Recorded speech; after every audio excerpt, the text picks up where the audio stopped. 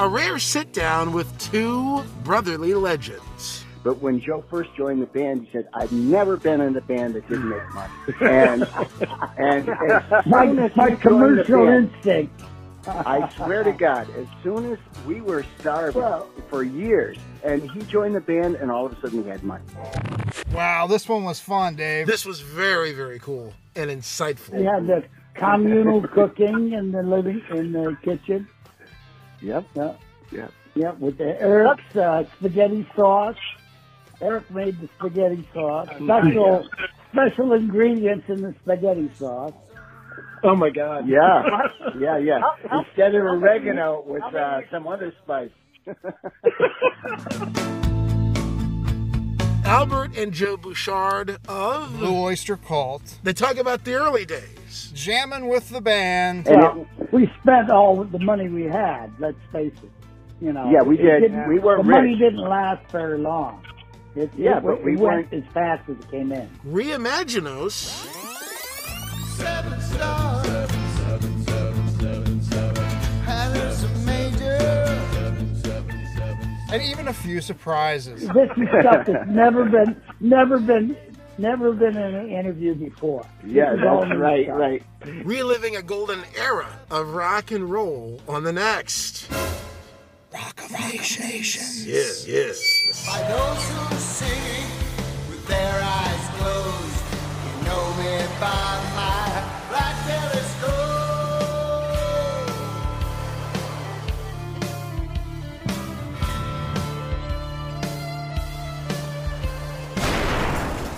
Rock of Nations with Dave Kenshin. Next.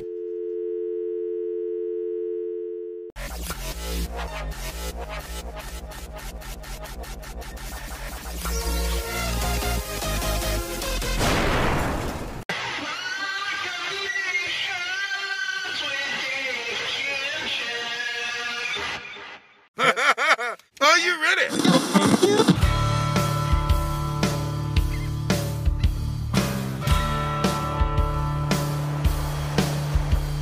By silverfish and Beatrix, whose incorrupted eye sees to the charms of doctors and their wives.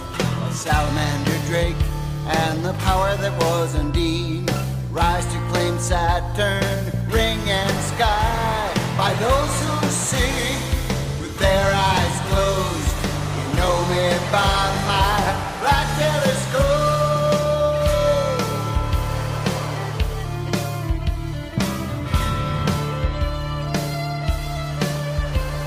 Oh, yes, ladies and gentlemen, Blue Oyster Cult is the DNA of BOC is everywhere, and now it's back on the show. The brotherly rhythm section. This, folks, this is just exciting. We have been waiting for this. This was one of our favorite chats. Violin Master Shane here. Albert and Joe Bouchard, folks. I can't tell you how exciting this is. Like, we literally had one of the coolest chats with literally the rhythm section of one of the greatest bands in rock. Absolutely. Yeah. We never forgot it. It was one of the most fun, seriously, one of the most enjoyable interviews we've done. Yeah. And we talked for almost I think about 2 hours. Yeah, about 2 hours. Albert and Joe Bouchard, we talked to Joe in the summer. Yeah, when Strange Legends came out, he had a solo record, and we always want to have him back, and with Al too. It was definitely a vibe of like being in a room, a bedroom or something with these guys, you know, like when we're kids, because it was like almost like a frat. Just hanging out thing going on. Right. There were a lot of fun stories. There was a lot of just having some beers, talking. Yeah. I shouldn't use the word frat because I think that's a kind of a negative connotation for a lot of people, but it was just like being backstage, just shooting the shit, man. Yeah, like right after great a bunch show. of guys. Yeah, and to listen to them play off of each other was just really cool. Yeah, Albert, of course, after he was kicked out of the band due to abuse of substance and this, that, and the other, Albert was a bit of a wild man. He ended up going to teach. Yeah, that's right. And he taught students of all sorts of types of music, and I think he even taught some folks who went on to go do rap music or something like that. He talks all about it. It was really interesting. it was really wild. There's a couple big name rappers. Yeah, A$AP Rocky, I think it was. A$AP, that was it. Yeah, one of his students. Yeah, and just salt of the earth, man. Really, truly. We talked about so much stuff. Yeah. And Albert has something special coming up. We're talking to him about Reimaginos. Of course, the album Reimaginos came out on back in November, but here's the release actually. Really cool. Yeah, Reimaginos came out on November 6th through Rock Hard Heart Records and Deco Entertainment. It hit the Billboard Top 100 at 97. This was Albert Bouchard's first time back in the charts in 32 years, and now to celebrate the vinyl release of Reimaginos. Yes. This hit stores, folks, you want to pay attention to this. This hit stores April 9th. Albert will be performing the album in its entirety, plus other Blue Oyster Cult classics, on Saturday, April 10th at 4 p.m. Eastern Standard Time. And we're just super happy to talk with Albert about Reimaginos. And, you know, this was a project that was personal for him, right? And there's a whole history. Sandy Pearlman, some what you think would be bad blood, right? I mean, you would think. Yeah, I mean, tell us, man. Well, there was Sandy was basically one of the driving forces in Albert no longer being in the band. Yeah. And and there was some blood, some bad blood there. No longer, of course. And Albert's kind of come full circle in taking the lyrics to the album that was his in the first place, and kind of he took the album back and all the music that he wrote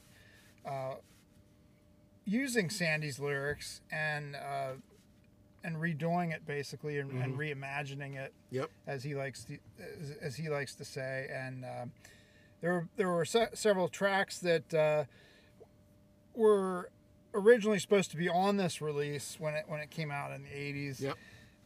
But the version that we all know that came out on Columbia Records of Imaginos was not the version that Albert had planned or in his mind. And that's about the best I can explain it to you on a Friday. And you nailed it, man. No, you nailed it. That's exactly it. But Albert is so excited about it, and I've been playing the crap out of this. It's good, man. Really good. So good. And just the Bouchard brothers was an extra added bonus, treat. 10 minutes in, Joe showed up. Yeah, we're had some trouble dialing in. It was four of us on the phone, and we were patching him in live. It was. I had to pinch myself really because. Oh my God, dude! It was incredible. I mean, here are these guys who, like Blue Oyster Cult it's one of those bands that they're classic, they're iconic, but there's a little bit of them, and like they pop up here and there in pop culture. You know what I mean? And just right when you haven't thought about them in a while, they pop up in some way, and it's just the coolest thing ever, man. If you're a fan of punk, if you're a fan of hard rock, if you're a fan of metal, you're more than likely to be a Blue Oyster Cult fan. I have friends who are Deadheads. I have friends who are fans of music that we don't really even talk about on this show. Crazy jazz and free jazz and improv. Yeah, they all love Blue Oyster Cult, especially the early stuff. Yeah, and if you've not heard their music, definitely check it out. Start at the very beginning and just work your way down, and it's a hell of a ride. And it was really nice to be able to talk to Albert about going back to something that he had lost and kind of getting control of it again. And it's a very special thing. It really is. And we asked him, was he bitter about what happened? And he had a surprising answer, I thought. I don't want to give it away, but he had a pretty surprising answer. Yeah, which maybe I gave it away. I don't know, but depending on how you interpret it. The answer was surprising. That's it. But it's really, and this kind of brings up what you were saying about his live stream. I'm starting to really enjoy these live streams. I'm starting to, like, there's Mr. Kilby? Ever trying to kill some time or just whatever, if you have free time and you can, you get to sit down and watch these incredible shows from artists that you love, and it seems bottomless at this point because so many of them have been made in just the past 12 months. And they're intimate. They feel really intimate. It makes me kind of wonder, is this going to be a thing that continues after the pandemic? Will this keep going? Yeah, it may be. I mean, it would not be a bad thing. I mean, if a band's not on the road or whatever, or maybe it's a little thing, a series they do before they go on tour. Yeah. Or something they do in between legs, once things open up again. I like it. I mean, I think it's nice. Well, this happened last year, not to get off the beaten path, but just real quick. When we were doing the show this time last year, the Dropkick Murphys did one of the very first that we had heard of. Yeah, we saw a live stream concert. Basically in a warehouse somewhere. Yeah, for St. Patty's Day. Yeah, that's right. I think they're in like Boston or somewhere up there. Yeah, and it was wild, and it was a cool show. But we little did we know that. I mean, this would be the way things were going to go, and sure enough, that's what it's been. And they just did their second one this Wednesday. So, like literally a year. They didn't miss a beat. They just went right back, and the hits on it were astronomical. Yeah, massive. Yeah, throw it on while you're having a party. It's just a cool concept. It's something that's kind of wild that we never really thought about.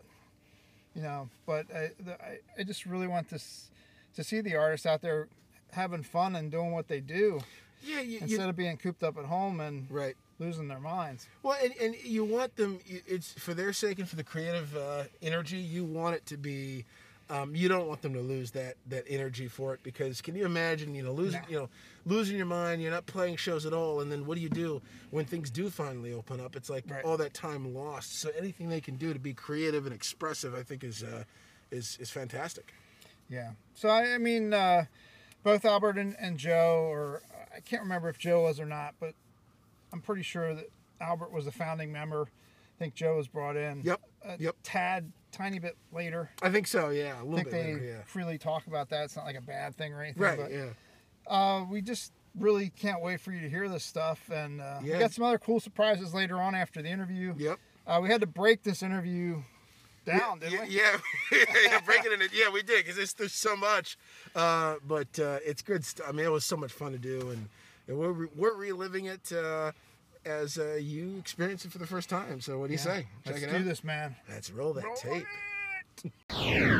One of the good things about how I did the last record is that I played the songs live on the live stream, and I ended up changing them a lot. But, I did this thing with Chuck Schumer back in August. Yeah, where it was about Save Our Stages. And I had this thing about how when you play for people, you get a different insight into your song, into what your song really is, what it means to you, whose voice is coming out of you when you're singing these words. Because sometimes you don't really know. You're just doing it. And then later on you realize, oh, I'm sounding just like Sandy Pullman here, So, but playing live for people, like, it gives you a different insight into the song. That's basically what I said in the Save Our Stages speech that I gave, it was on the news. So, and my friend Chuck Berry Schumer. We're talking with Albert Bouchard. The new album is Reimaginos, and we're just thrilled to have Albert on the show. And Albert Bouchard, you're talking about these, you're about to do a live stream, you said. What's it like performing that way in this day and age? Well, you would say, oh, well, you don't get the feedback from the audience. Yes, you do. They are live. The chat is blowing up. It's like, I ask some of the other guys that do these things, like Richie or RJ Ronquillo, the guitar player that played on the record. I ask them, how do you deal with the stream like going by so fast? You get like 200, 300 people in there, and they're all interacting with you, and they all are asking questions, and there's no way you can, I mean, and now I saw today, you can go in slow mode so that it prevents people from bombarding you with questions. You know, you limit them to every 30 seconds or something. You know, they can write. So that slows things down. So I might try that tomorrow. But the whole idea is that the audience, you know, when you're playing on stage, you're playing, you get to the end of the song and they go crazy or whatever, or they clap or they don't. But when you're live streaming, they're interacting, they're talking to you directly, you know, and you can talk back to them. You can talk back as you're playing, or you can, so listen, you want to know, this bass that David is playing is, you know, was recommended by Richie Castellano and blah, blah, blah, you know, or, you know, so you actually interact more personally with your audience, you know. I mean, yes, I can't imagine doing a live stream for, you know, 10,000 people, but, you know, for me, the most I've ever gotten is 300, so that's plenty. That's plenty to be. Look at that stream. It's like it really is streaming by. You know, you gotta like, what? Oh, there's one. Oh, that's a question. You know, so. And sometimes I'll stop and I'll rewind the stream because I saw something and I want to see what it said. You know, and there is software that you can actually highlight a comment or something and it comes up on the screen and then you can, you know, address it like that. But I tried to use it today, and I just gave up. I said, I couldn't figure out how it wasn't showing me my cameras. You know, I have a switcher which switches between cameras, and I have a foot switch that I can do that because I don't have Pro Tools like Richie. So I can't. And even if I did, I wouldn't know how to do that. You know, it's like, controller number 65. It can be whatever you want, but I set it for 65. And then 65, and then I set my camera up for 65, controller 65, and I'm like, what? Okay. And set it to 0 or 1, toggle between 0 and 127. So that much I do know. The 127 is a MIDI number. So, and all of this stuff is really using that MIDI technology that happened probably like early 80s. I'm going to say early-ish 80s. In an incredible show of cooperation, all the synthesizers manufacturers made a standard where all their instruments could talk to each other. So, yeah, they're still using that, but not even for synthesizers anymore, but for lighting and all kinds of stuff. So yeah, everything talks now. Yeah. So anyway, but it is quite a learning experience. You know, my manager Jeff, he had suggested I do some live streams. You know, a paid live stream where it's a private audience and.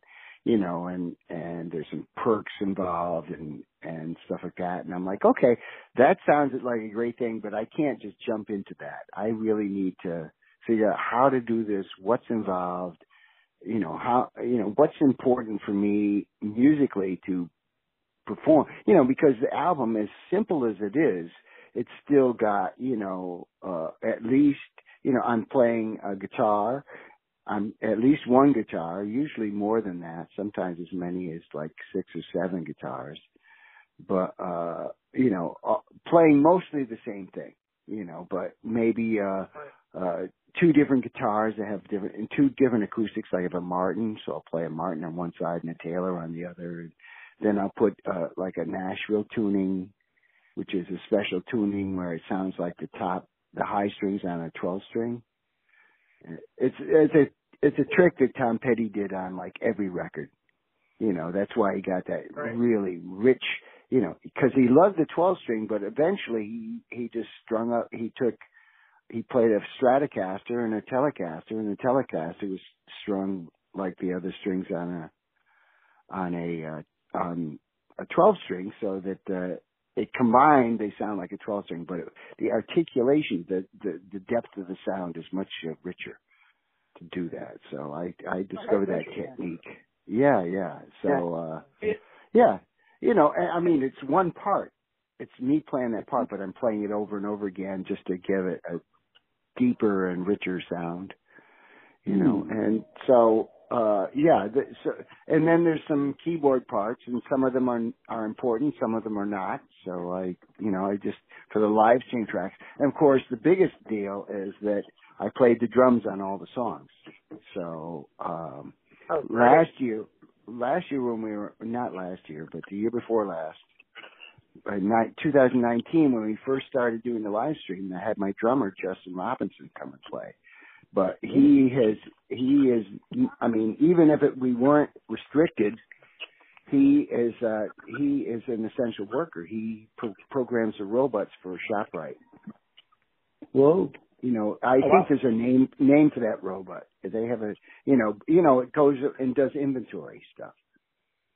You know, wow. And absorbs. So he's a computer programmer, and he went to college for computer science and not music. He was my music student, this guy, and he was one of the best ever.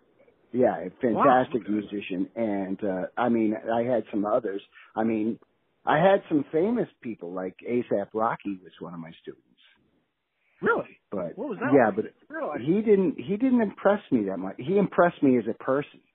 He was very cool. I can't believe that he got in all that trouble over in Sweden, because he usually is. You know, he was never a kid that. I mean, I taught in the school, you know, inner city school where kids would fly off the handle all the time. He was not one of those. He was. The teachers absolutely loved him, and the girls loved him too. He always. That's his secret. Yeah, that's the secret.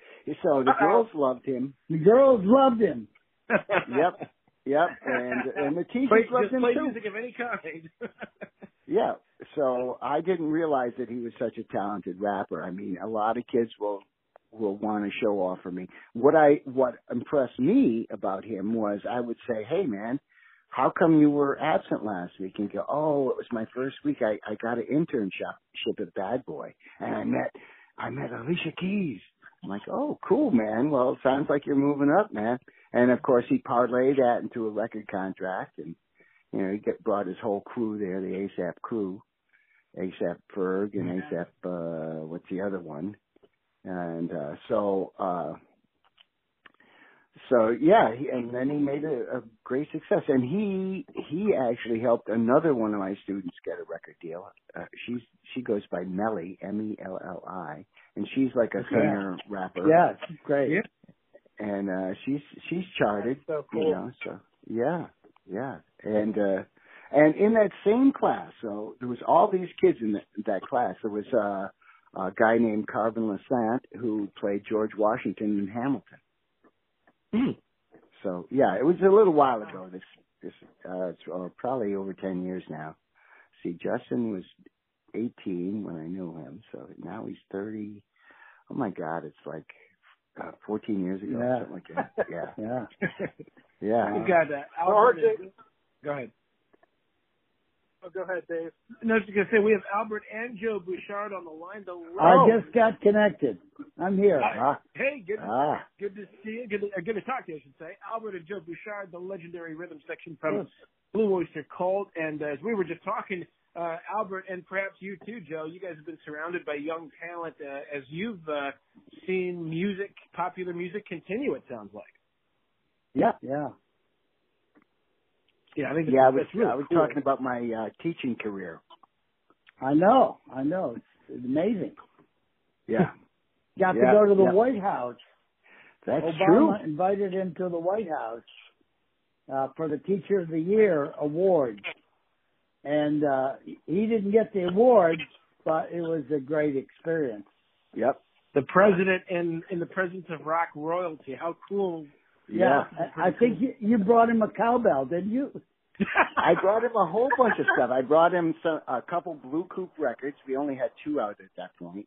That was in 2016. So It was 5 years ago. And I brought him some Blue Coupe records. I brought him a signed Blue Oyster Cult record because I found out from the guys, because I had been practicing for to do that tour that I did with them in 2016. So they had said, "Oh, Obama is a fan." I said, "No, he is not." And I go, "Really? You can look it up." So I looked up his biography when he was a young lad, and sure enough, he listed Blue Oyster Cult as one of his favorites. Wow! So I knew that I thought I would be able to give it to him in person. yeah, after you get through Secret Service. Right. Yeah. So I got to the Secret Service and said, "No, you're not bringing anything in there. You got to give it to us, and we'll make sure he gets it." And so, so I'm like, "Oh, okay," And then I'm like, "Well, I wonder if we're ever gonna have some beers together. That would be cool." Yeah. And of course that didn't happen. It was a cluster. There was so many people. There was about 450 people there, and I was right up in front, so I did get to say hi to them and stuff. But no, there was no beers with Barry. Nope. But then about 4 months later, I got a letter from him. Wow. Thanking me for the things and saying how great it was that that I devoted my life, I stepped away from music to work with the kids, Wow. But now I'm retired. I'm back to my music. Full circle. That takes a lot of time. Do it right. Albert, do you miss teaching at all, or are you No, I do like teaching. I've been thinking about doing some, like I have a weekly vlog that I do from March to August, so every week I do a vlog. So I'm going to do, and I did a little bit of showing people how to, I had one where it was easy mandocello licks, because that's a whole different tuning, and there's lots of cool stuff that you can do with that. And I did another one on, basic slide guitar techniques. But I think, I'm thinking that I might do some stuff like Joe did. I think you did one on how to play Don't Fear the Reaper, right? I can't remember. I think you did. I think it's up on YouTube somewhere, how to play Don't Fear. And Don did one too. So I'm not going to do that one. And, but I can show people how to play Cities on Flame. That's a pretty complicated lick. And I can show them how I do it. And I can show them how to play like Cagey Cretin, or I can show them how to play some of the Imagino songs, the Imaginos, like for instance, So I'm going to start doing that. I think what I'm going to do is kind of this next season of Most Cowbell. That's the name of my vlog, Most Cowbell. You've heard of Most Cowbell. This is Most Cowbell. So Most Cowbell, what I'm going to do is each week I'm going to have like a little minute, like I'll have the guitar of the day. I'll have answer your questions. I'll have tip, lesson tip. And then maybe what I'm doing that week or something. But, it's kind of like Mary Spender. I don't know if you ever see her channel. She's fantastic. She has a whole... Yeah. And every January, she does a vlog every day. Wow. For the month of January. Just because people are inside all the time, they're like, it's like, okay, this makes life. I've been finding some of these YouTube guys, like her, Mary Spender, RJ Ronquillo, and Tom Bukovic. Those guys, they just, and even some other guys, Pete Thorne and Tim Pierce. Tim Pierce. Tim Pierce, all of these guys, or Thomas Lang for drummers, Thomas does a video, several videos a week. I love them. He's so inspiring. So yeah, I watch a lot of these things. Are you guys amazed? Are you guys amazed by how quickly? Like I see, we were actually just talking, I think, with Steve Lucas earlier today, and he was saying there's like a 9-year-old online or something that plays guitar as fast as he does, or something. And there's all these kids who I don't know how they learn so quickly. I'm a frustrated guitar player myself, but are you amazed by how quickly some of these kids can pick this stuff up? And you've got teenagers doing tutorials now online. Oh yeah.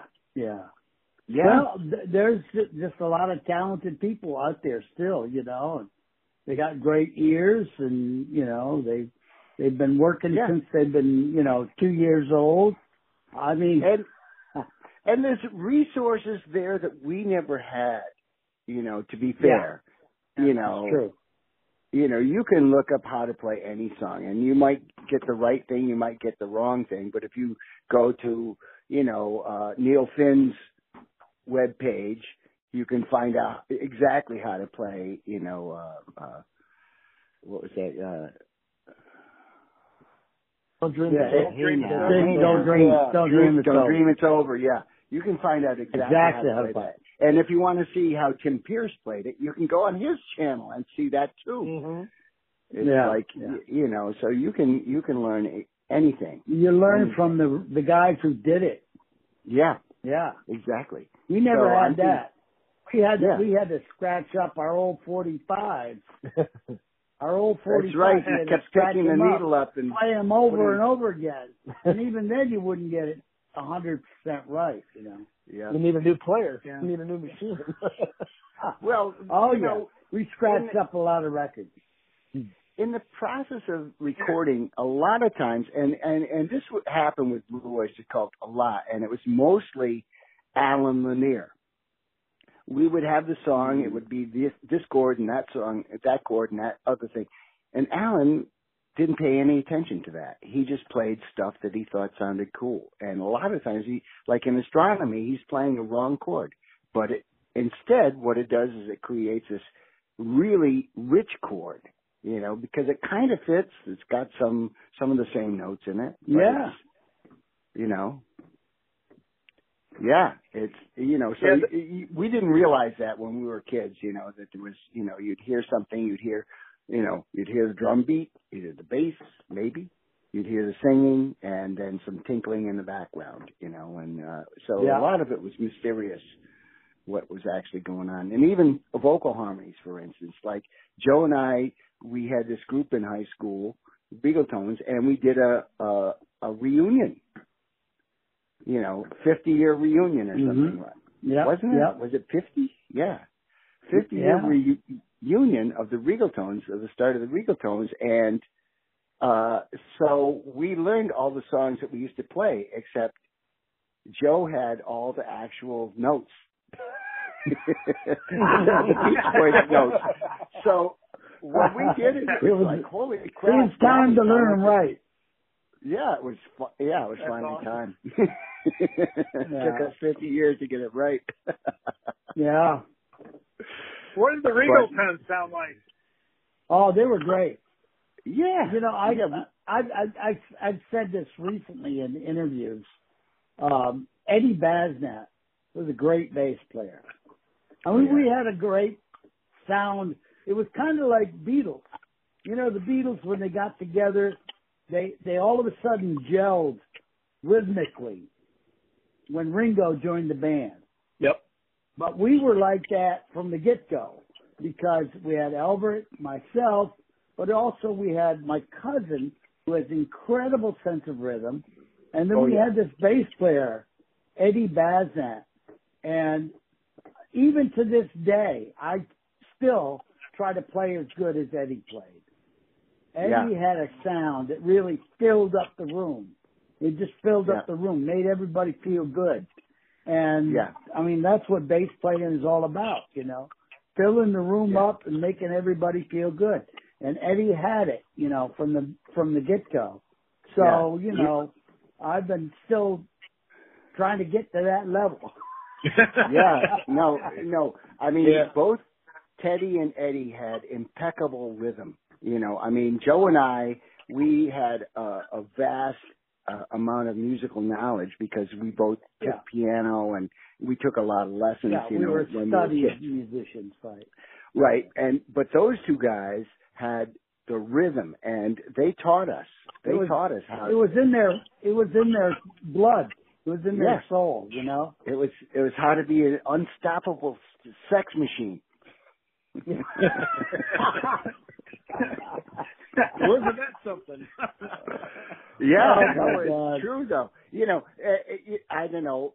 Maybe a lot of people don't know, but you know, when Blue Oyster Cult needed a bass player, the first person we called was Eddie Basnett. Yeah, it was Eddie. I was the second choice. Joe was the second choice. But you know, in retrospect, it was the perfect choice because Joe not only brought great playing to the table, but he also was a great singer and great, you know, stuff that Eddie wasn't. And not only that, but when Joe first joined the band, he said, "I've never been in a band that didn't make money." and my commercial instinct. I swear to God, as soon as we were starving for years, and he joined the band, and all of a sudden we had money. We had gigs. We were working all the time. And we spent all the money we had, let's face it. You know. Yeah, we did. We weren't rich. The money didn't last very long. But we went as fast as it came in.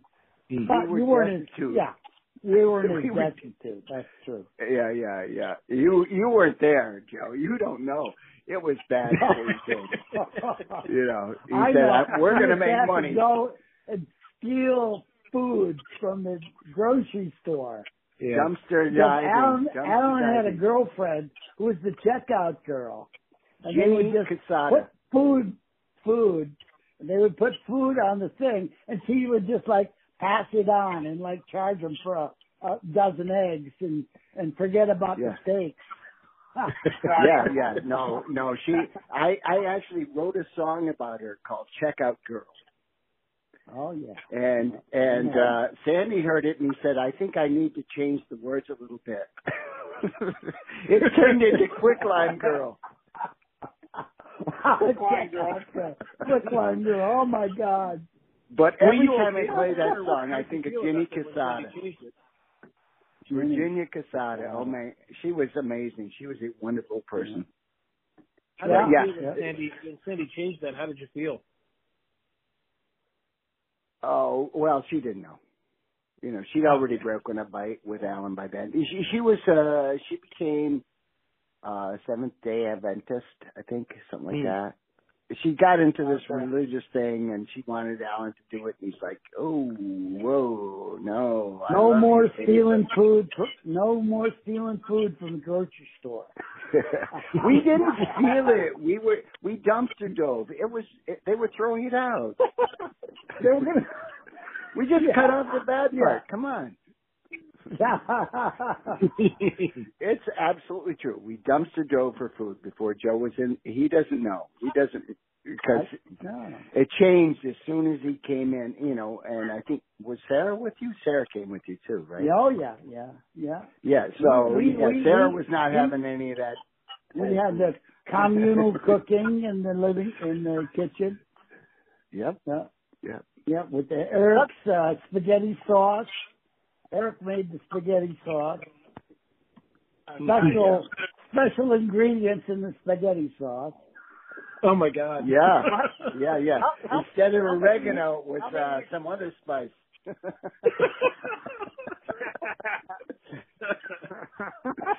This is not Chef 4ID, ladies and gentlemen. This is stuff that's never been in an interview before. Yeah, that's right. Eric's special spaghetti sauce.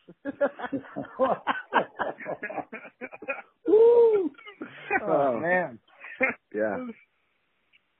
Well, how many guys live together? How many in the commune in the communal living? How many? Everybody lived in one house at one time.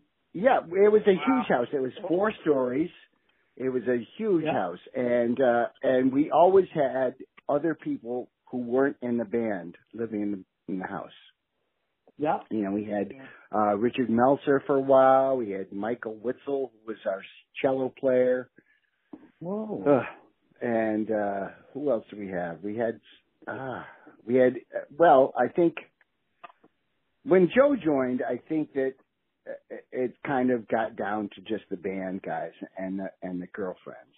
So Joe was with my girlfriend Sarah, his girlfriend Sarah, and Don and his girlfriend Don Sandy. and Sandy. Eric, I don't. Eric think was Eric, always. He didn't have anybody. He had the little room up in the attic. He had the smallest room. So he had girlfriends, but he wouldn't bring them over to the house. No, I mean they wouldn't stay overnight. He would go to their house, or whatever. But Eric, he was the last to join the band, so he got the smallest room. Is that how it works? I love it. Well, he wasn't even in the band. He was our road manager.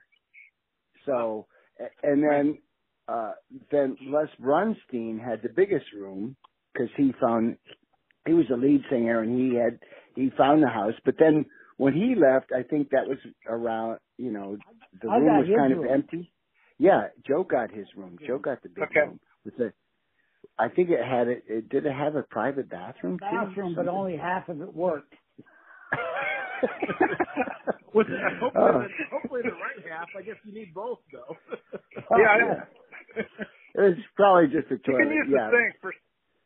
Yeah, you can pee in the sink. Yeah, girls can sit on it. You had to watch out for the leak in the bathroom. Literally. Yeah. Did you guys get along, like, with the girlfriends? Was it, did they, and, we've seen documentaries about how girlfriends can influence a band sometimes. I mean, positively or negatively. Was there a little bit of that at all? Or? Oh, yeah. I think, there was always that. And people always, when we first moved in there, my girlfriend was Helen Robbins and Helen Wheels. And she got along with everybody. I think that was good. Her and Sandra became like really best buddies, and Sandra, who became Donald's wife. But I think when Joe came with Sarah's friend Mitch came with her. Oh, yeah. Remember that? Yeah, Mitch lived in the house for a while. Mitch was my girlfriend for about, I don't know, a few months. Yeah. Not a real long time, but she was my girlfriend for a while. Yeah. And then I got Denise, and Denise came with a little child. With a baby. You had a baby in the house. 2-year-old. And that was pretty much the end of it. They were like, okay, the girlfriends are hard enough. This is not good. Yeah, but babies and girlfriends, no. Yeah. Well, the girlfriends with babies, so that was the end of the house. We got rid of it. Yeah, that was that. No, we all had to find our own places to live. Yeah, and that was a little stressful. Yeah. I was going to say the cowbell part was already taken, so the baby couldn't take that part. No.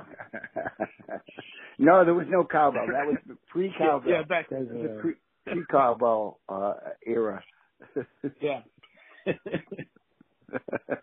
Well, gentlemen, 2020 was a really crappy year, but if you're a Blue Oyster Cult fan, that was a great year. And, amazing. Well, yeah, but we got some stuff done. Yeah, we got some stuff done. A couple of albums, solo albums. Yeah. The Blue Oyster Cult album's a great album. Eric. Yeah, Eric really had a resurgence of magnitude that we hadn't seen in decades. Yeah. I mean, one of the what amazes me about that new Blue Oyster Cult record is how great Eric Bloom sounds.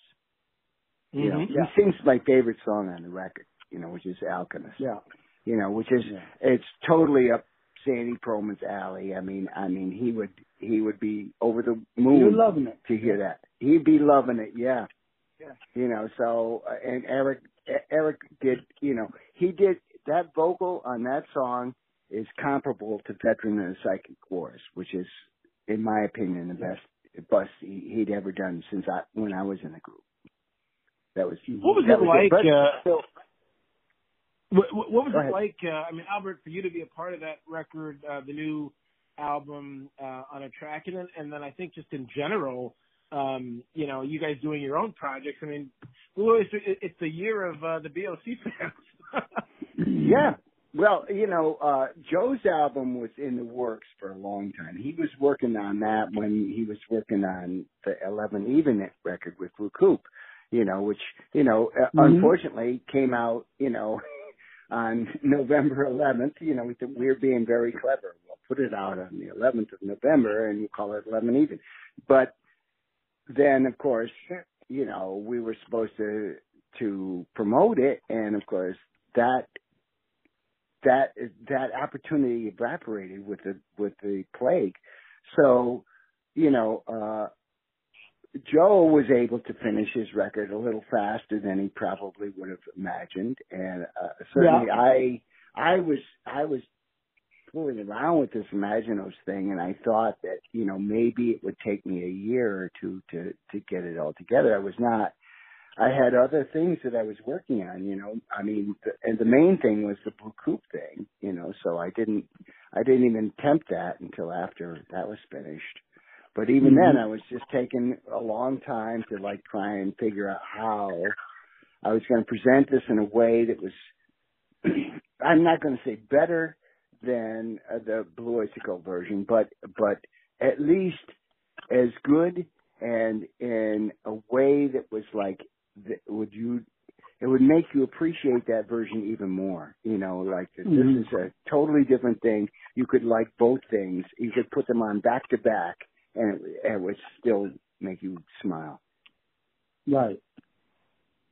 But you know, I mean, if it wasn't the pandemic, I don't know that. And for them, you know, they took 20 years to do this record, but basically it took them a year and a half because they couldn't go out and play gigs, which would have, you know, made it harder for them. Slowed everything down. Yeah.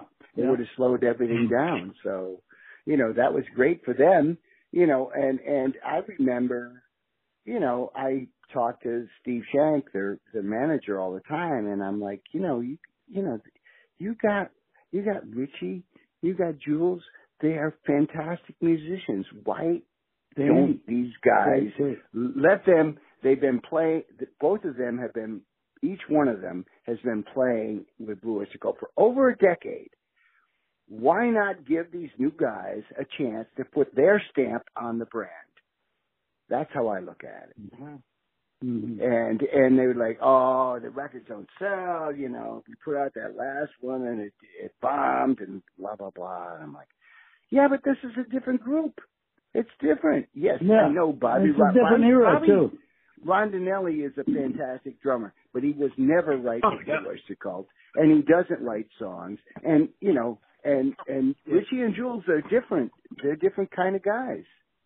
You know, they had a lot to add to that record, and I'm right. You know, and I have to say, I was urging them to do this. And, you know, when they started doing the record, you know, Joe said, are you going to write anything for them? I said, you know what? I told them I would do anything they wanted me to do, anything at all. And I wasn't going to do anything they didn't want me to do. And I felt like, let Richie and Jules, let these guys have their chance to shine. You know, they don't need me to shine. They're great, you know. And at the very last minute, it was like the record was basically done, and Richie called me up and said, hey, would you sing harmony on this with Eric? And I'm like, hey, man, that's a magic sound, man. Me and Eric singing harmonies? That always works. It always works. So I said, sure. So I did that, and he said, oh, and if you could play a cowbell. I said, okay. So I played the cowbell, and and I send the tracks to him. You know, this is all virtual, right, over the internet. So I sent the tracks to him, and the next day he calls me up and he says, listen, man, the cowbell part was great, perfect, but do you have a bigger cowbell?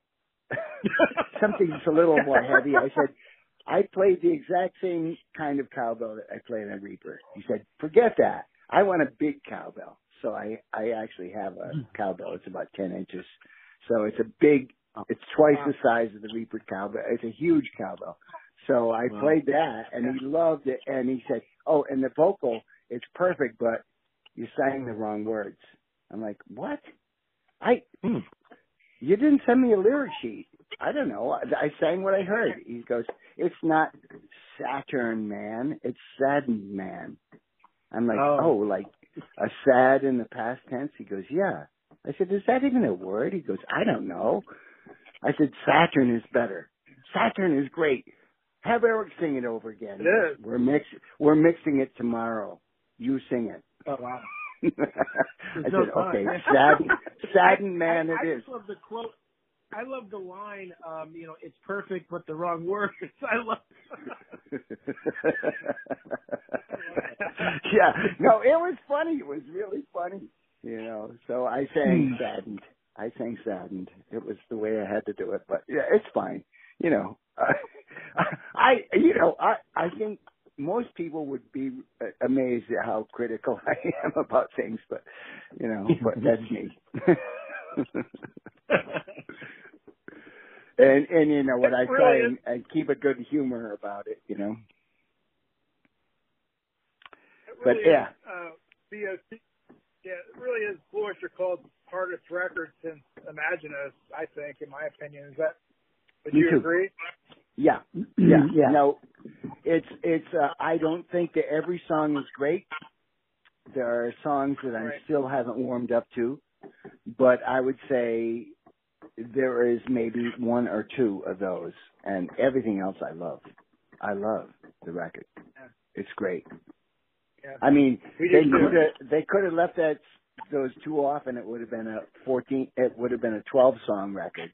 And it's still, it would have been maybe better. I don't know. They want to show the diversity too, and that's cool. Yeah, it's been a long time since they put anything out, so yeah, they got a lot of. So they needed to do that, and I hope that they make another one quickly. Before everybody is too old. What does it mean? What does it mean for you guys to be able to make music at this stage? Not saying you're old, but I'm amazed. I can't believe it. Yeah. Most people our age are retired for like 5-10 years by now. Yeah. And in rock and roll, especially rock music, you would be very surprised to see anybody in their 70s still making music. I know there's the exception. There's the Mick Jaggers and the Paul McCartneys. But let's face it, most of the rest of the universe, they've given it up 10 years ago. Right. Well, even the people that recently died, like Leslie West and Sylvain and I'm forgetting somebody that just died, but yeah, some of my friends, and they're all Vanilla Fudge. Yeah, Tim Bogart. So all of Tim those Bogart, guys, Timmy, was great. They weren't even walking on two legs for the past couple years. I mean, they've been seriously ill. So, the fact that we can walk around on two legs, and we're all stand up when we play, and we're still beating the crap out of the drums and strumming the hell out of the guitars. It's like, this is amazing to me. I never thought that. I thought both of our grandpa, Joe's and my maternal and paternal grandparents died in their 50s. So that's what I thought, especially when I started getting to other, bad things. But for some reason, I was spared, and I saw the error of my ways and became a different person. Yeah, but yeah. So, but it could have gone the other way, easy. Yep. And we're all feeling good, healthy. Yeah, it's amazing. Amazing. It's a miracle. Yeah. Yeah. Yep. So yeah. So anyway, I'm making this next record. I'm working on it, and tomorrow I'm actually going to play 4 of the songs from the new Imaginos record. Imaginos number 2. Yeah, Imaginos 2. Is it vindication for you?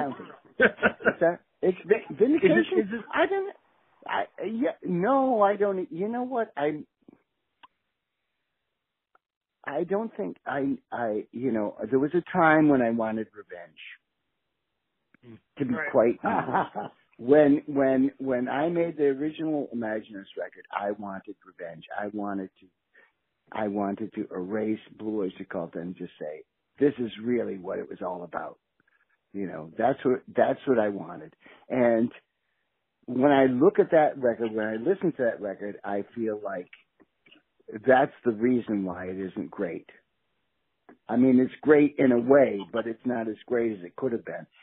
And that's the difference between what I did then and what I did now. Because I don't want revenge. I just want to present the songs in the best possible way that you could really understand the story, get the vibe of the whole thing. That, you know, that this is, you know, that this is like this fantasy that is, you know, that is kind of a little bit scary, but not, you know, scary, but not. Albert, it kind of reminded me of like when Brian Wilson did Smile, what you did for Reimaginos. Yeah. Oh wow. And then we finally got that project to come out in like 7-8 disc form. And that would be so cool to hear your demos from that time as well someday. Oh yeah. Too. I actually released one song, and I was going to do another. I was going to do a song a week until you know, until the vinyl comes out, and then I'm going to start doing how we develop because the vinyl has 3 extended mixes and then an extra song. So I'm going to go into how that happened. But I don't want to put that out until the vinyl comes out, and that's not until March. So, but okay. And because I was doing this live stream, I think I got distracted and did not. I wanted to put out the first 2 versions of Siege and Investiture, you know, in two weeks. You know, 1 week I'll put the very first version, and the second week I'll put the second version. And you can see how I took what I did in the first version and I totally screwed it up. And it's terrible. The second version of Siege and Investiture is awful. It's just absolutely awful. So I'm working up my way to put that out. And then I'll play the third version of it, which is pretty close to what so I'm going to do Siege and Investiture for 3 weeks. It'll probably start next week, but yeah. So you know, I am putting out my demos a little bit at a time, but you know, when you put out stuff on YouTube, you kind of want to put it like you don't want the same image the whole time. So I try and find video or you know, or still pictures, or I go through my scrapbooks and I'm trying to pull old pictures of stuff, you know, to spice up the video, you know, so it's not just looking at the same thing. But people seem to really like it. So, like I say, I put out this other video where I took pictures from my scrapbook, and I also, because I had recorded it on 10th Street, which was my first apartment in Manhattan, and my first bachelor apartment. You know, so I look back on that apartment with quite a bit of fondness. You know, everybody would come in. Joe came in. You know, he came in and we did some demos. And my friend Steve Cavaretta came over, and Buck Dharma came with Steve, and we did a whole bunch of, you know, not demos, just jamming. But I also have, I did put out a demo of Simple Love, where it was the original demo where Ross the Boss is playing guitar. And the most amazing thing about that is if you listen to that track and what he played, and then you listen to what he played on I Am the One You Warn Me Of, which is the opening track of Reimaginos, Amazing song. He still sounds the same. He's still playing the same licks, and they still are mind-boggling. He's still blowing minds. Yeah, with his, his violin technique, because he was originally a violin player. So he switched to guitar when he got into high school or whatever. It's so amazing listening. Like Ross the Boss is so, we had him on. He was talking about his new record, and of course, it's very, very heavy. But he's so bluesy, and you hear the blues, like you kind of have to listen for it. And so I'm wondering, like, I mean, did you always kind of recognize that original style that he had way back when? You know what? I didn't. I never really realized it until he came and played on that demo, that Simple Love demo. Okay. And I was like, holy crap. He doesn't do, because in the Dictators, he's like holding it down. He's like trying to keep it punk and not to get too fancy. And, I just made a bunch of songs. I just recorded 4 songs with the Dictators, with Ross and Andy, the 3 of us in the studio. We went into the studio. I actually asked, we're going to go in again. I asked Joe, and he said no, but maybe if he gets the shot, he'll come and stand and do this Scott thing, I mean. So when I get my vaccine. Yeah, me too, man. I've been going on every day. Today was the first day I did not go on to try and do it, but it hasn't worked so far, but. It's like trying to win the lottery, trying to get your number to come up. Yeah, I know. Yeah, crazy. Jones calling all the time. Yeah, me too. But it's going to take some time, and I'm patient. I feel like frontline workers, the fucking the freaking guys in the grocery store, they should get the vaccine before me. I mean, I don't see anybody. They're there every day. Yeah, they're everyday walk general public. Grocery store. And they're not getting, they're getting minimum wage. That's it. Yeah. No, and they're front line. And they're frontline workers. Yeah, they absolutely deserve it. And I think they are supposed to get it, but I don't know.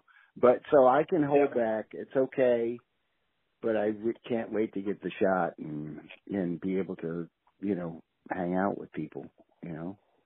Yeah.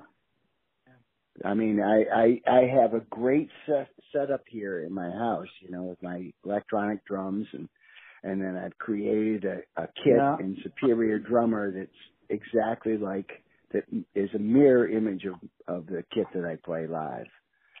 So I can get super sounds now. I've really gotten it down. But I miss that whole thing of doing it live, and interacting with other people, and it's like, I mean, yes, I would figure out what I have to do, but sometimes somebody would say a word or they would play a part, and it's a whole different. All of a sudden, you're off in another direction. You're inspired by your bandmates. So I miss that. Oh yeah. But what's the status of Blue Coop for you guys? Are you guys talking about? Well, we will play as soon as we can get some bookings. I'm sure, and we've had some good offers that we had to cancel because of the pandemic. But actually, what we're working on now is an animated feature. Oh, wow. Yeah. And one of our songs is going to be in animation form. So we have a really talented animator who's working on it right now as we speak. It's going to be goofy, and it'll blow your mind. What's the story? Well, it's a rock and roll story. Yeah, exactly. It's a classic rock and roll story, except with a twist. Rock and roll story. I love it. It's a rock and roll story. Yes, from the mind of Dennis Dunaway. Nice. Maybe from 40 years ago. Yeah. Okay. You'll see. If it doesn't make you laugh, it's going to make you laugh. Yeah, it's going to make you laugh. It will. Yeah, if it's not going to make you laugh, then then probably your dog just died. Then there's nothing we can do. That's fucking brilliant.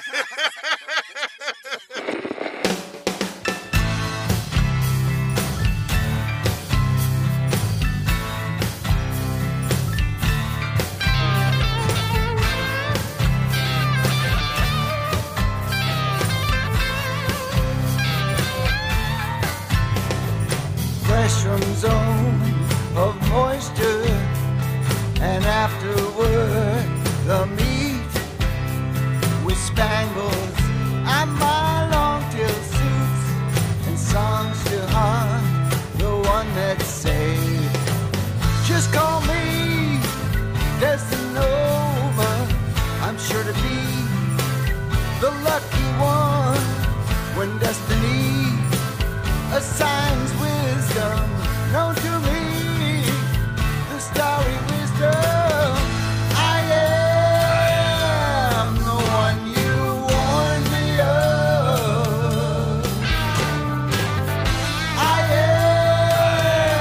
am the one who never lied.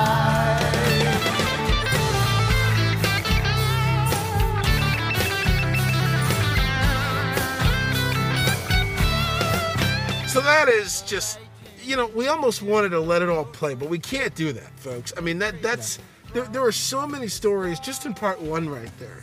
How amazing, man. And we hope you're digging the music from Reimagine Us. Yep. Mind-blowing. Genius. Genius. We're blessed. I just feel I was really thank the guys for taking the time to talk about so much, and we found out some surprises before you guys probably found out about them. We've been holding this because we had so much stuff, which is such a good problem to have. Good problem to have. We were very busy. Yeah, we were. Yeah, because Lord knows in these kind of times you don't know what you're going to run into. Exactly. Yeah. So we try to stay ahead. Albert is working on part 2. Yeah, part 2, and boy, that live stream that he's going to be doing is also going to be really cool too. Yeah. We were talking about that off the at the top of the show, and I mean,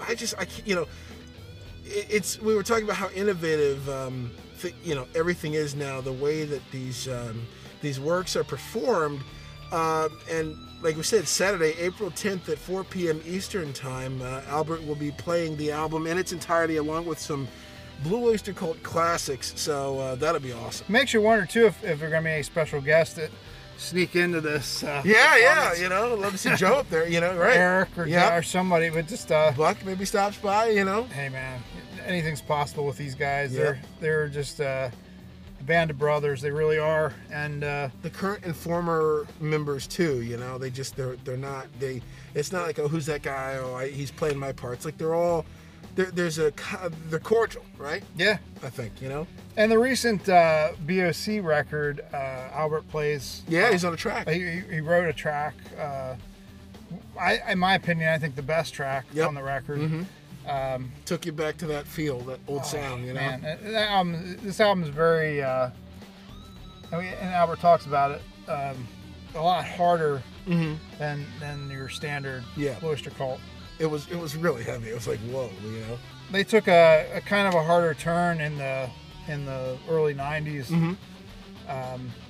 With Richie, right? Yeah, Richie Castellano, I think. And they really haven't gone back to that classic Blue Oyster Cult fans. Some fans don't like that, but they definitely have gathered a tremendous amount of respect and a lot of new fans with the sound. Hard enough for Rudy Sarza to join them, right? Hard and heavy enough for Mr. Metal himself to join him. Mr. Metal.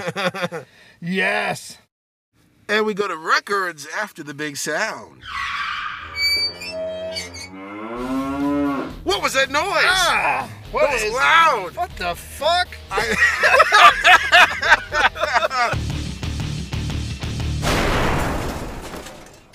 Well, Diamond Dave, we have a whole bunch of stuff this week. Oh, I cannot We've got wait. tracks that weren't supposed to be released.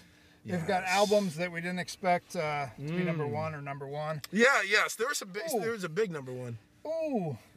Did you see that? I did. That guy was just, In the studio, we just about witnessed an accident, Yeah, folks. this guy was driving crazy, there's but a they lot managed of, to stop at the light. Freaking Alice Cooper, Detroit Stories! number one record. And it's, vindication, man.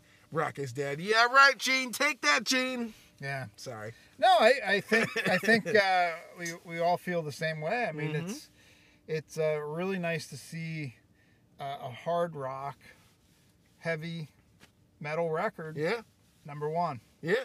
It's good. It's true. And it's a gritty album. It's not like over the top production, right? Right. The big thing that Alice did was. You mean Bradley Cooper? Yeah, That's what.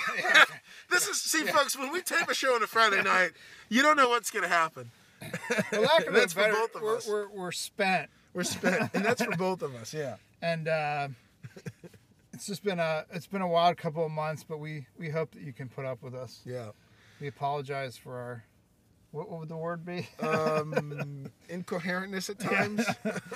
It's not intentional. Right. No, it's not. But Alice went to Detroit. Yep. He got a lot of local and Detroit-based musicians. And some legends. Wayne Kramer, man. I mean, Yeah. gee, to be in that room. That was a great call. I actually posted out on Twitter on that. Yep. And the great man, Mr. Kramer, who we'd love to have On the show, yeah. as a guest on the show, reach out and thumbs up. I was proud of you. That was a big one Yeah. for you, man. That was awesome. That was awesome. I was proud of you for that. Proud of Mr. you for MC5, baby. that. Yeah, dude. But it's just that style of playing that and that style, right. rich sound. They didn't overproduce it. They went for probably as seems to be coming up a lot. They did it in the studio, first or second take. Live, right. Few And- overdubs, right, maybe? The only thing I kept thinking is if Dick Wagner was alive, he passed a few years ago, he'd be on it too. Yeah. He'd be on that. Yeah. Dennis is playing with the Bouchards and Blue Coupe. Yep. I don't know if Dennis is doing anything besides that, but also recommended, because we just talked to them. Yeah, we just did. And we talked a little bit about Blue Coupe. That band sounds basically, in my opinion, like Blue Oyster Cult meets Alice Cooper. It's Right. kind of makes sense because that's what it is, but it fits so well together. Yeah, thematically, it's not so metaphysical. Is it the word, maybe? Right? Yeah. Like, it's not so out there as, BOC stuff is, but musically, the feel is very much BOC, I think. You're right. Tremendously underrated as well. Yep, Blue I Coupe. highly recommend their first record. Yeah. I don't have it at my fingertips here. I should, Hey, it's all right. but I'm still shaken up by the car. Yeah, that car was going... Jeez. That was incredible, folks. I mean... Yeah. We also have kind of a big deal with, if you're a Sabbath fan, who would have thought that this would have happened in the past week. But This was big. an unreleased track from the Ronnie James Dio era Yeah. came out, and Tony was just He was not happy. not No. pleased. I grabbed it. I have it. I don't know. Can we play a snippet? Probably not. I would say no. I just thought I'd get everybody. Yeah. But I know. it's out there. It's called Slapback. It was recorded during the pre-production sessions for Heaven and Hell. Mm-hmm. And who were the guys on that one? That was Jeff Nichols came in to play bass, I think, when Geezer left for a quick minute and then came back. So Geezer bass, that's Billy Ward on drums, right? Yep. And of course, Mr. Ronnie James Dio. Yes. And This was their first record. I'm a little Dio. pissed about this because Yeah. they just released 2 sterling sets of Heaven and Hell and Mob Rules. The remasters, right? Yeah, on 2 LP deluxe sets and 2 CD deluxe sets for a second time on CD. and for the first time ever on vinyl, and at least in this deluxe form. And basically, this would have been a nice addition to the Heaven and Hell, Right. because there pretty much weren't a whole lot of tracks thrown on. They didn't do a lot of B-sides. Everything was live usually that Sabbath had as B-sides, and that's the same with their 70s Warner Brothers stuff with Ozzy. So when you hear something like this, it's just like, why? Yeah, Why wouldn't you just put this out? I know. And like, what? I guess Tony didn't like it, or just, you know, throw it on a 7-inch and throw it in just do it. Give the fans something. Exactly. I just don't get and that. To think something that old never got. I mean, it makes you wonder how much more stuff is that old that hasn't been heard. You know? Yeah. It's crazy to think about that stuff. Yeah. So some fans have said that it sounds like another track on the record. I don't remember exactly which one, but Geezer was absent during that writing stage for the LP. So yeah, I think that's when he left, because he did leave for a little bit. There is a Heaven and Hell upload that I think Blabbermouth has out, and early version. I think they posted it. Heaven and Hell. Yeah. Okay. Yeah. And the song is out there. You just got to look for it. But it was quickly pulled down shortly after it was posted. So if you didn't see the tweet, yeah, you were pretty much SOL, as I like to say. But some of the bonus tracks that were added on the Heaven and Hell Deluxe Edition, without Slapback, unfortunately, were different versions of Children of the Sea and Die Young. That's my recorded favorite. live in 1980. Yeah, such a great. The keyboards are just, it's a brilliant song. The set concludes with live rarities like E5150. Evil. And Neon Nights that originally appeared on the 2007. So they're repeating tracks, and we have an unreleased track that we're still never going to get officially released. Yeah. Tony, I don't remember what his statement was, but let's just put it as this, quote, "I'm mad," unquote. Exactly. But it was confirmed by Geezer that it actually was a authentic. Yeah, and this was an article. He said that it's also on Blabbermouth. Just didn't make the grade. Right. Yeah. Yeah. So, oh man, he talked to Eddie Trunk about it, and said, yeah, it was one of the songs that we did before he left, which I kind of vaguely remember, but he came back then. He was like, it's the song. Probably the reason I left. Yeah. It was just one of the songs that didn't make the grade. Yeah. But Tony came out shortly after that and said if he finds out who did it, he will kill them. Yeah. No, he didn't say that. But you just have to. I know, yeah. But anyway, little E5150. Van Halen kind of just stole that whole. Yeah, kind of. Yeah. They lopped the E off. Right. The E5150 was supposed to mean evil or something. It's a code of some kind in Roman numerals, but it's a very eerie track. It is a very eerie track. But that was like 5 years later. Van Halen named their record that. So. Yeah, in the studio and everything else. Oh. So, Geoff, I didn't even. For some reason, I forgot about Geoff. Yeah, it was interesting because he was around the mid '80s.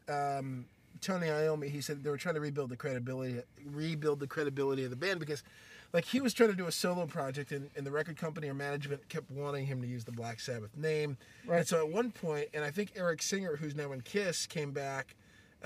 He was in his late 20s. He played on, it was either Eternal Idol and what was the other one? I'm going to look this up because it's actually, I remember Iommi saying he wanted to build some kind of credibility up for the band, and so Jeff Nichols was actually made an official member of the group. Right.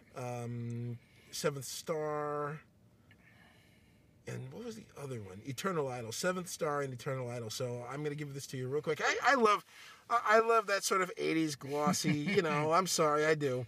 I know. And these are some of my favorite records. So Personnel on Let's see. Yeah, Jeff Nichols was an official member as of Seventh Star, which was 86, January of 1986, and then the Eternal Idol followed in November of 87. And was he on that? He was, and that was with Tony Martin singing too, and Eric Singer also in the band. Bob Daisley on bass. So I would say you had the credibility there with Eric Singer, who toured at that point. I think he worked with Gary Moore. He was young at the time. Eric Singer was younger at the time, but yeah, people forget he was in Black Sabbath. I mean, it's awesome. Jeff is no longer with us. He passed away, unfortunately, in 2017 from cancer. But somebody from his camp released the track, and that's Tony directed his ire for at basically, why. Right. I'm like, get this stuff out there. Oh, I know. I mean, it can't be enough. I mean, these deluxe reissues, maybe, I don't know, they're going to do a third deluxe reissue of Heaven and Hell? I don't know. You gotta give it to us, man. Cut that thing as a 7-inch and release it for record Put it out, exactly. Yes. That's my... Agreed. Yeah. The Vinyl Master has spoken. I just can't get enough. I really can't. I know. But I mean, how cool is that? We got a rare, extremely rare, song that it's never been heard, and a week ago. So. Before he died too, Jeff Nichols, he was in a band with Tony Martin later. I think it was called Headless Cross. Actually, Tony Martin had a band, a sort of Black Sabbath offshoot called Headless Cross, but it was either that or another project that Jeff actually played with them in. So you did have two sort of ex-Black Sabbath guys, later Black Sabbath guys with their own band too. Pretty cool. Yeah. If you're a Floyd fan, switching subjects, it doesn't look good. It looks like they pretty much came out over the course of the last few days and said that they're done. It's no more. I didn't, I was surprised that rumor even came about because, I mean, without Richard, Well, you have all of us. Yeah, that's true. All of us folks out there asking questions. There's a cycle, and and I guess the question was just hasn't really been addressed or asked recently. Yeah. And guitar player did the honors, and David Gilmour curtly said it has run its course. We're done. In a recent interview with Guitar Player magazine, I'm all for Roger doing whatever he wants to do and enjoying himself. But he never does because he's so unhappy. A miserable bastard. And Waters says, I can't enjoy myself because I don't like you. No, I'm just kidding. Phil Collins said he's such a miserable bastard. What was, remember the reunion live, not Live 8, was it Live 8? When Pink Floyd got back together. Yes. Yeah, it was Live 8. That was, dude, it was the energy. I mean, that was just such an incredible thing. It's hard to believe that was 16 years ago. We got 5 songs from him, and that was it. Yeah, and it was Bob and Midge, Yeah. So we still, Nick has done a few interviews here and there. Richard's no longer with us. Yep, sadly.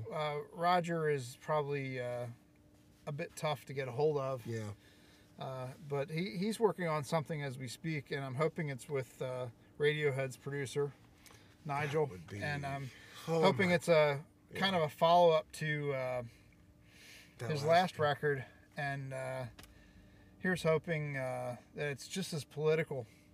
Because there are a few artists that can do political, like Roger frickin' Waters. And you got me into that record, and there was a stripped down nature to it, but so eloquent, you know, and poignant. I mean, it fit.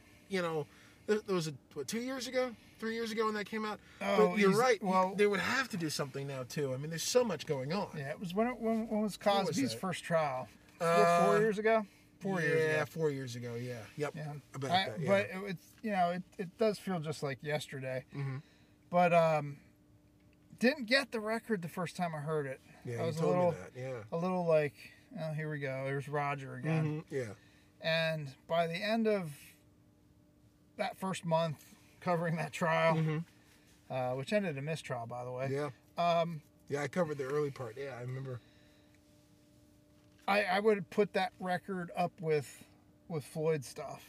That's how much I like it. Yeah. It actually feels like a missing Pink Floyd record. You know, and you can hate me for that, but I just really could not recommend that record highly enough. You played it for me, and I was mesmerized, man.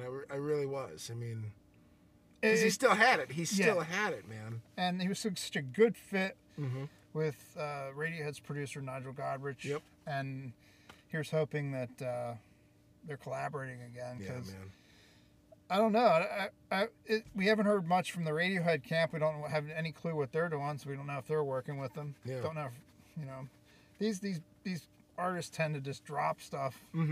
You know, like U2 will just show up with a record. Right. And then move on, yeah. Because you know they're working on something. Right. What else are they going to do? Exactly. They have to be, yeah.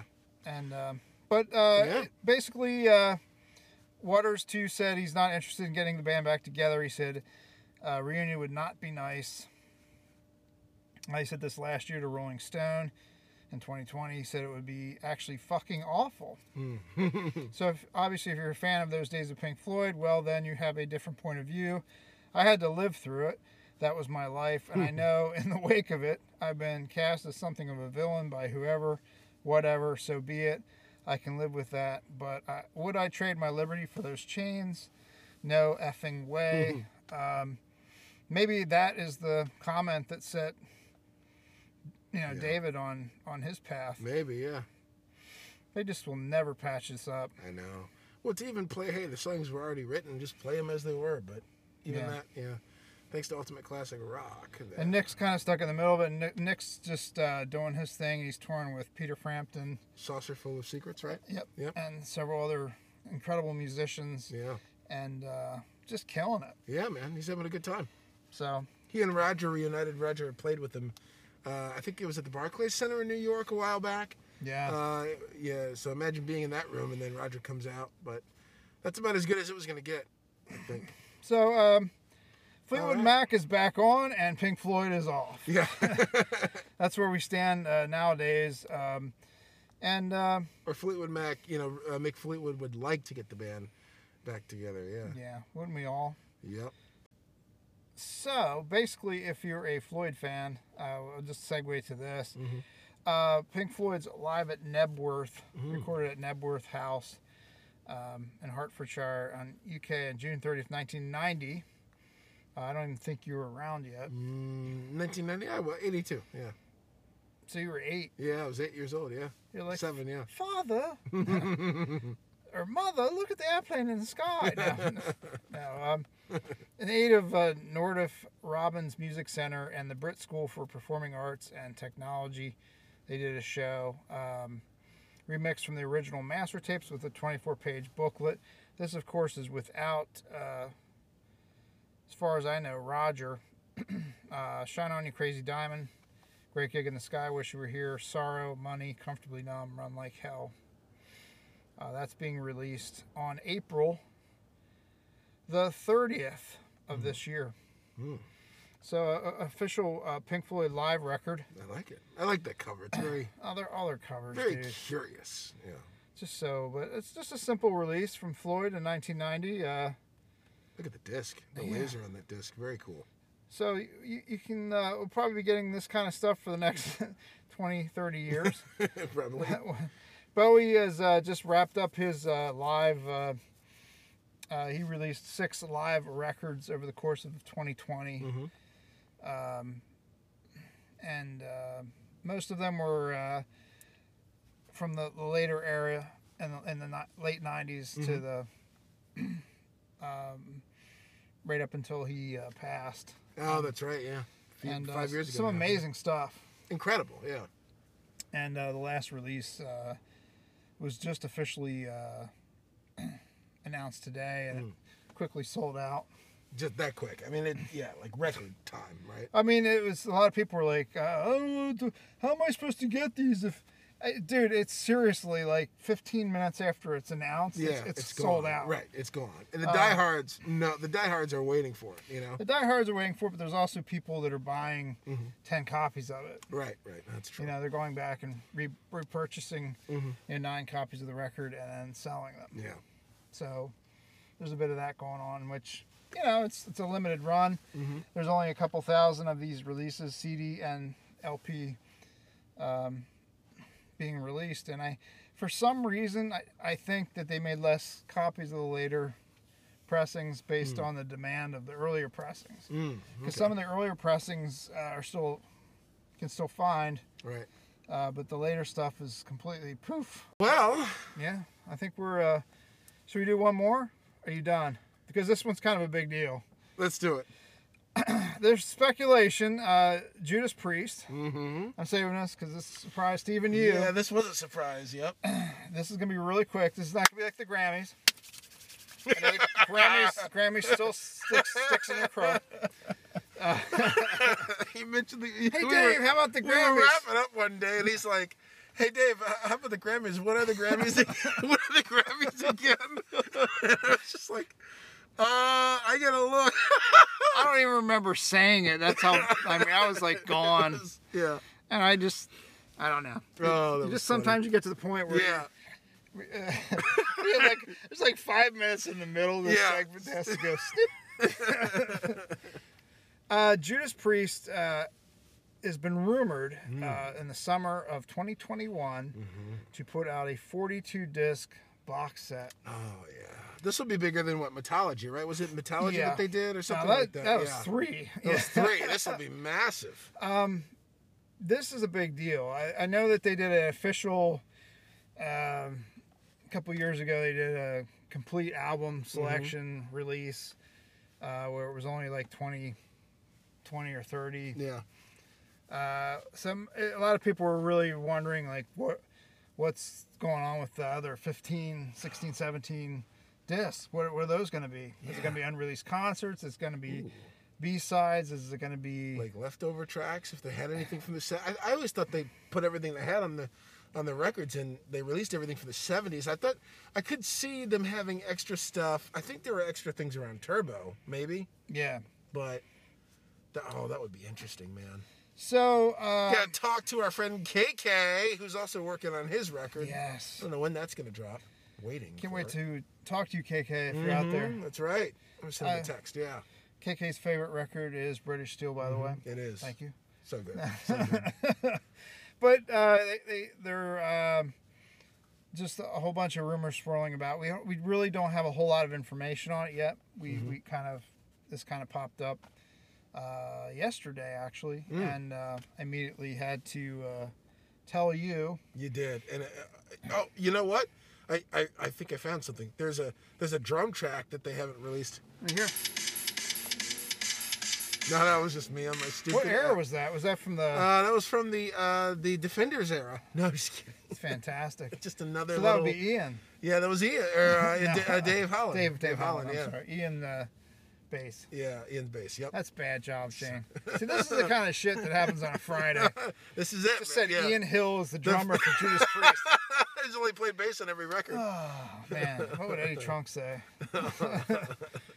They're talking about also too the Astley remasters. Do you have any idea what that?